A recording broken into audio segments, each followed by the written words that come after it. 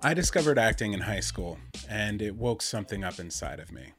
I had messed around with singing and playing guitar, painting, computer graphics, and all kinds of self expression. But when I found acting, it became my everything. So much so that I started failing out of school because I became so focused on it. I ended up going to college for theater arts, and while I got a well rounded education, the number one thing I wanted to do was act in musicals. And then my senior year, I did an internship in a casting office and saw the back end of the acting lifestyle, and suddenly I had no direction anymore. After college, I messed around. I tried painting again, I tried music again. Nothing felt right. I applied to grad school for acting and was relieved when I didn't get in. I tried my hand at directing, which I really enjoyed. I did Godspell and the Vagina Monologues, both very fulfilling. But something was still missing. 2 years after college, I met Ryan Gielan, co-founder of Believe, and I watched his film, The Graduates. After a long Q&A where I asked the majority of the questions, he offered me an internship selling his movie on the boardwalk. I dropped everything, which was next to nothing, and spent the summer working as hard as I could. And at the end of that summer, he told me I should move to New York City and start a career as a filmmaker. Seems odd, right? Seems like crazy advice. Well, it felt that way to me too until he pointed out that I had been making films and telling stories my whole life. You see, the only constant through all of those wandering explorations was my trusty video camera. That thing came everywhere with me. In high school, I made behind-the-scenes films of the rehearsals that were turned into short documentaries. In college, I made mini vlogs about my college life, music videos with my friends, and short films. And after college, I was experimenting with stop-motion animation and filmmaking with my brother. I even helped my buddy make a 45-minute zombie movie that I edited. So why was it a shock when Ryan told me to come join the indie filmmaking scene? Because I always viewed my camera as just a part of me, and never in a million years thought anyone was paying attention or that anything I was doing was worth paying attention to. But all that was about to change. The first few years, I felt like a sore thumb.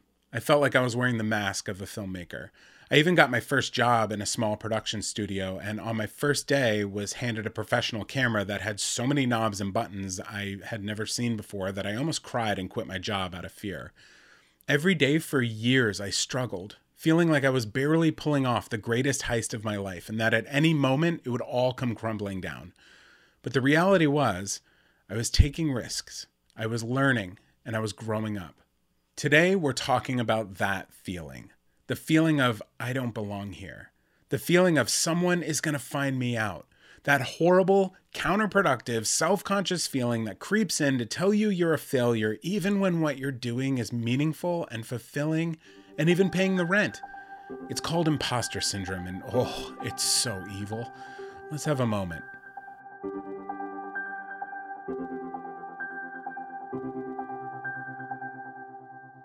You know that little devil that pops up on the shoulders of cartoons, dressed in red spandex with a dollar store cape and plastic horns? You know the one. That's exactly how I view imposter syndrome. It's like a mini me dressed in the cheapest see-through costume. When I was younger, the costume looked pretty real. I believed that little devil and everything it said, but as I grew up, gained more experience, and learned more about our world, I started to see it for what it really was. It was no devil at all. It was me, in a disposable costume fit for someone half my size. Ridiculous. I overcame my imposter syndrome during a camping trip in Yosemite National Park with a bunch of people I admire. All cool people doing their own things in life. During the last night of the trip, we sat around the fire and opened up to each other. And I saw that every single one of them had been experiencing the same feelings of being an imposter. We cried that night, one by one, as we took turns opening up and then washed each other in honest support and admiration. It was such an awakening because before this moment, I assumed I was the only one who felt like an imposter in my entire life. This experience of talking it through with some peers helped me realize that it's okay to take risks. It's okay to step into a role that I don't think I'm fully qualified for. People do this every day, and that role is being offered because someone sees the potential in me. If we're being honest, and I always try to be, I'm not totally over my imposter syndrome. It still rears its little Party City head from time to time, but what I'm able to do now is shrug it off and say to myself, I can figure out just about anything, and I'm not afraid to ask for help. And for me, that's enough to power through the doubt and take a leap of faith into the next chapter of my unconventional life. This doesn't just pertain to the entertainment industry or working with a camera. I realize my story is not that common, but what I learned around that campfire was that this is a universal feeling. Around that fire was a writer, a flight attendant, a musician, an actor, an old college buddy, someone starting a business, a freelancer, and a post-college graduate looking for the next step to take. And we all shared in struggling with imposter syndrome. I want to bring back my dear friend Debbie to dive a little deeper into the subject. If you were with us last week, you may already know that Debbie De La Riva is the founder of Mental Health Matters 2, a website of incredible resources for anyone struggling, affected by, or just interested in mental health issues. So Debbie, how are you doing today? I'm doing really good, Josh. How about yourself? I'm pretty good. We've been talking about imposter syndrome, and I think it would be nice to just define it as clearly as possible. What is imposter syndrome? The simple definition is this. It really is this internal experience where you don't feel a lot of confidence in yourself, or it might not be so generalized. Maybe you just don't feel competent in a certain area. If you're experiencing the imposter syndrome, there's this inner dialogue that's going on in your mind that says, I'm not good enough, pretty enough, tall enough, smart enough, whatever enough. So you can imagine how anxiety-provoking that is, because you always feel like somebody's going to find you out. I remember when I started to go out and talk to the community openly about my depression, I was almost having a panic attack. I could feel it coming up as people were coming into the room. And my thought was, if that people figure out that I'm depressed, they're going to wonder, what am I doing on stage? I obviously haven't figured it out. Right. But as we learned in our depression episode, it's more about managing and not defeating depression. So maybe that was a helpful way of thinking about it that got you back on the rails. Yeah, it is. And plus to know that everybody feels the imposter syndrome, that has been super helpful. I really thought I was the only one. Do we know why it happens? Because it really is just the most bizarre feeling. I have for 10 years now walked into rooms with cameras, set up interviews, set up lighting, and had the end result turn out well. I've obviously made mistakes. I had one day where I recorded a half a day and forgot to plug in the microphone. It's part of learning. And maybe those like little mistakes in the past, maybe holding on to those are part of the reason, but I'm good at my job, and people watch my stuff and tell me I'm good at my job. So why do I feel like I'm not good at my job? No, totally. I get it. And I guarantee, Josh, just because you and I are talking about this, it's going to help so many people realize, oh my God, I'm not the only one. When you look at a long time ago, how our brains are wired, we are wired to survive. That's what that fight and flight thing is when we're in danger. But what people don't realize about the fight and flight, it also has to do with emotional danger. A long time ago, we had to be connected to the pack, back in the caveman's days, let's say that, for example, because that's how you survived. People worked together, people fought together, got food together. And this whole idea about not being emotionally connected or being seen as flawed creates this feeling of being judged by others, or being seen as less than, are not worthy to be in a pack. So we really are talking about neurological programming from a long, long time ago, that we got to fit in or bad things are going to happen. I never would have made that connection. My mind's kind of blown a little bit, because this whole time I've just been thinking of it as like, well, I've made mistakes before. I obviously have anxiety about it, but to know that it's like kind of baked into being an animal is really cool, and helps to know that. I wanted people to realize kind of where this whole term came from to understand it too. It didn't come out to the 70s, believe it or not, where psychologists named this imposter syndrome, and they said, hey, if you have the following characteristics, you might be struggling with this. A lot of self-doubt. You have a hard time owning, like you said, owning your own successes. And people who tend to hyper-focus on all the things they didn't do right, as opposed to, what they did right. Overachievers. Wow. That's a big part of the imposter syndrome too. that they need to be seen. They got to go over and above, so you'll never figure it out that they're flawed. And many times people tend to sabotage their successes, meaning like, hey, you did a great job in that production, but, you were 10 minutes late. I mean, come on. And then we begin to focus on that. Yeah, nobody likes getting in trouble. People don't understand when they're in this toxic relationship and they're being screamed at.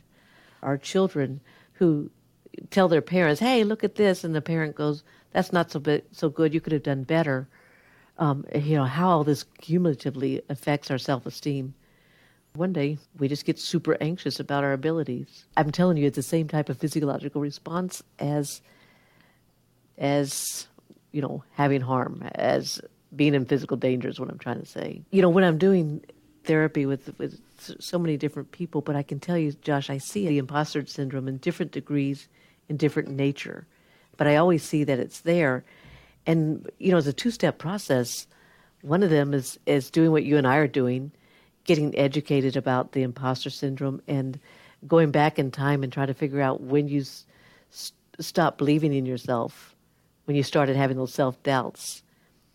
And then the second part of therapy is having people realize these thinking patterns that keep them in the imposter syndrome, like focusing on the negative, like not owning successes, chopping up to luck when you've done a good speech, that kind of thing. We've brought up social media a couple of times. And it's so easy to fall into the trap of like, oh, my video's getting, 50 hearts or 1,000 views. And then the next day you post something and it gets, 10 or 4. And there's no rhyme or reason to it. It could be the algorithm that has been built to, identify certain movements or certain words. But what we associate it with as human beings is, oh, I'm failing today, and I was so successful yesterday. One of the first things I ask my clients to do is get off social media, at least for a while, and until we can, really assess what's going on inside when you see somebody in an amazing place, or like you said, so many likes on your comments. Knowing that people use social media to present their best selves. And that you're not necessarily seeing the truth of what's going on in people's lives at all. Right. And you're bringing up a good point too, Josh. It's the whole idea that you can intellectualize what is happening, like you said about the algorithms or what have you. But you and I are talking about two different parts of our brain. You're talking about the frontal lobe, where you can take in the information and integrate it and make a decision. You and I, when you come to the imposter syndrome, though, that's more of the emotional part of your brain. That fight or flight, I'm in, I'm out, I'm considered brilliant or I'm considered stupid. That's the emotional part of the brain that you can stay stuck there until you really have that time to think about your thinking. We've talked about how it pops up in a professional life or in a social life. How does it present itself in the bleeding disorders community? Are there specific ways that are unique to that community? Yes, and it really goes back to this whole idea of the less than experience of growing up, or the I'm different experience growing up, because that's the last thing in the world we want to do is be different or defective. I was doing a men's group in Louisiana, and one of the gentlemen jumped up and said, I tell you what, the imposter syndrome, here it is. He says, you don't really understand this, lady, but I could be like shot in the leg or have this terrible pain going on in my knees. And I'll be that first person to go, yeah, I'll do the jump on the skateboard, or the jump with the bike. We'll do anything we can to make sure you don't understand the pain that I'm in. Because so the overcompensate is basically one of the things. And so much performance anxiety comes from imposter syndrome. Meaning that I've just got to ace it. I got to hit the bullseye. I can't even just be on the target, because if I don't, people are going to figure out I'm defective because my blood doesn't clot. It's just I see it all around. I feel like in men, it can sometimes present in a way that's outdated. I don't want to isolate women or say anything that makes it like a uniquely male experience, but I feel like growing up in the 80s and 90s, there's this sort of machismo that comes along with like being male, that you're supposed to, always be the one stepping forward and and doing the scary thing because you're brave or whatever. You're not trying to say that men have it worse in this degree than women, because you don't want to invalidate the women's experience too. But I have to say, you're definitely onto something. The societal pressures of a man to provide, to not talk about expressing any type of faults, to be the altogether put together guy. It is stronger for men, I believe, than the women, because we've also not only do we put these additional pressures on you, but society has then taken away the parts that can help you, which are to express your feeling, to to admit that you don't know everything and you don't know the solutions to every problem. So whereas women are, it's more acceptable for us to talk about our problems and express them. The flip side of the coin, the issue for women is being silenced for so many years and really still fighting in society to have those like top level jobs or to be the voice in the room that's heard, because men have dominated for so long, and maybe because of their own imposter syndrome. Yeah, I never thought of it that way, but you're absolutely true. I want to talk about ways to help the imposter syndrome. Number one, you're doing it today, Josh, with Bloodstream. You're helping people realize how normal these feelings are, and it affects people in different levels. And then what do we do about it is, again, acknowledge our feelings, think about our thinking, and then it goes back to taking baby steps. I mean, that is, maybe you can give yourself a little bit of credit this particular time. Or maybe I can look less at all the mistakes I made during this broadcast. That's part of it. And another way you can really deal with your own imposter syndrome is to focus on other people. And I know that sounds kind of crazy, but when you're stuck in this imposter, I'm not good enough thing, you're just thinking about all these self-limiting beliefs. But when you help somebody else, it changes your whole dogma, your whole schisma about how you feel about yourself. I do have capabilities. I am worthwhile. I've got a purpose here. Yeah, I've never once regretted helping somebody else. Yes. I've always felt good afterwards. So that's great advice. I love that. Yeah, I can tell you've got a great heart. Thanks. Before we go, Debbie, would you mind taking us on a little moment of mindfulness to set our expectations for the rest of a good day? Oh, yeah, definitely. Great. So we'll end on a short meditation and send you, dear listener, on your way to a healthy and happy rest of your day. If you want more resources pertaining to mental health, please check out mentalhealthmatters2.com. That's mentalhealthmatters2.com, where you can find just tons of information and resources pertaining to mental wellness. I'll see you next week for another mini episode where we talk about trauma and mental health. And now for your moment of mindfulness with Debbie. What I'd like you to do, I invite you to close your eyes for just a moment and realize that you're breathing. As silly as that sounds. But I don't want you just to breathe. I want you to actually experience your breath. And what you want to do is breathe in and count to 4. And breathe out and count backwards from 4. So it's breathe in, 1, 2, 3, 4, out, 4, 3, 2, 1. And do a couple of cycles of this.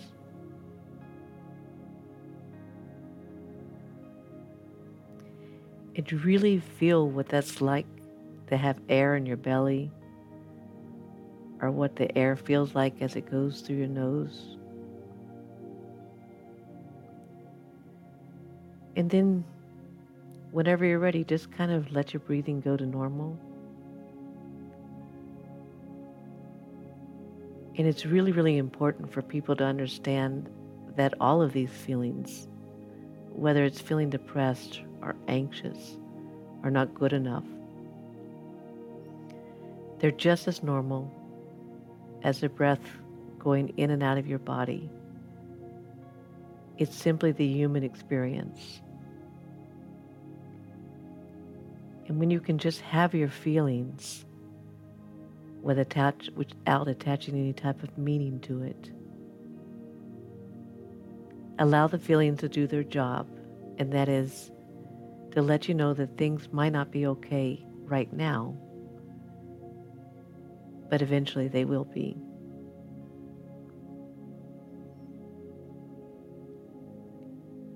And then after you've had a few minutes to do this, you might want to focus yourself back into the room. But know at any time you can always go back to this safe, quiet spot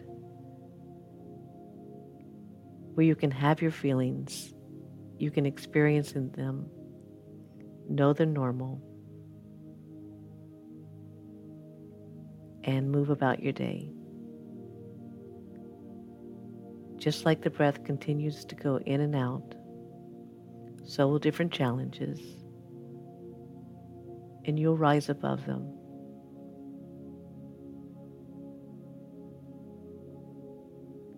So I'd like to invite people to go ahead and open your eyes, kind of feel yourself in the room again, and know it's just okay not to feel okay sometimes.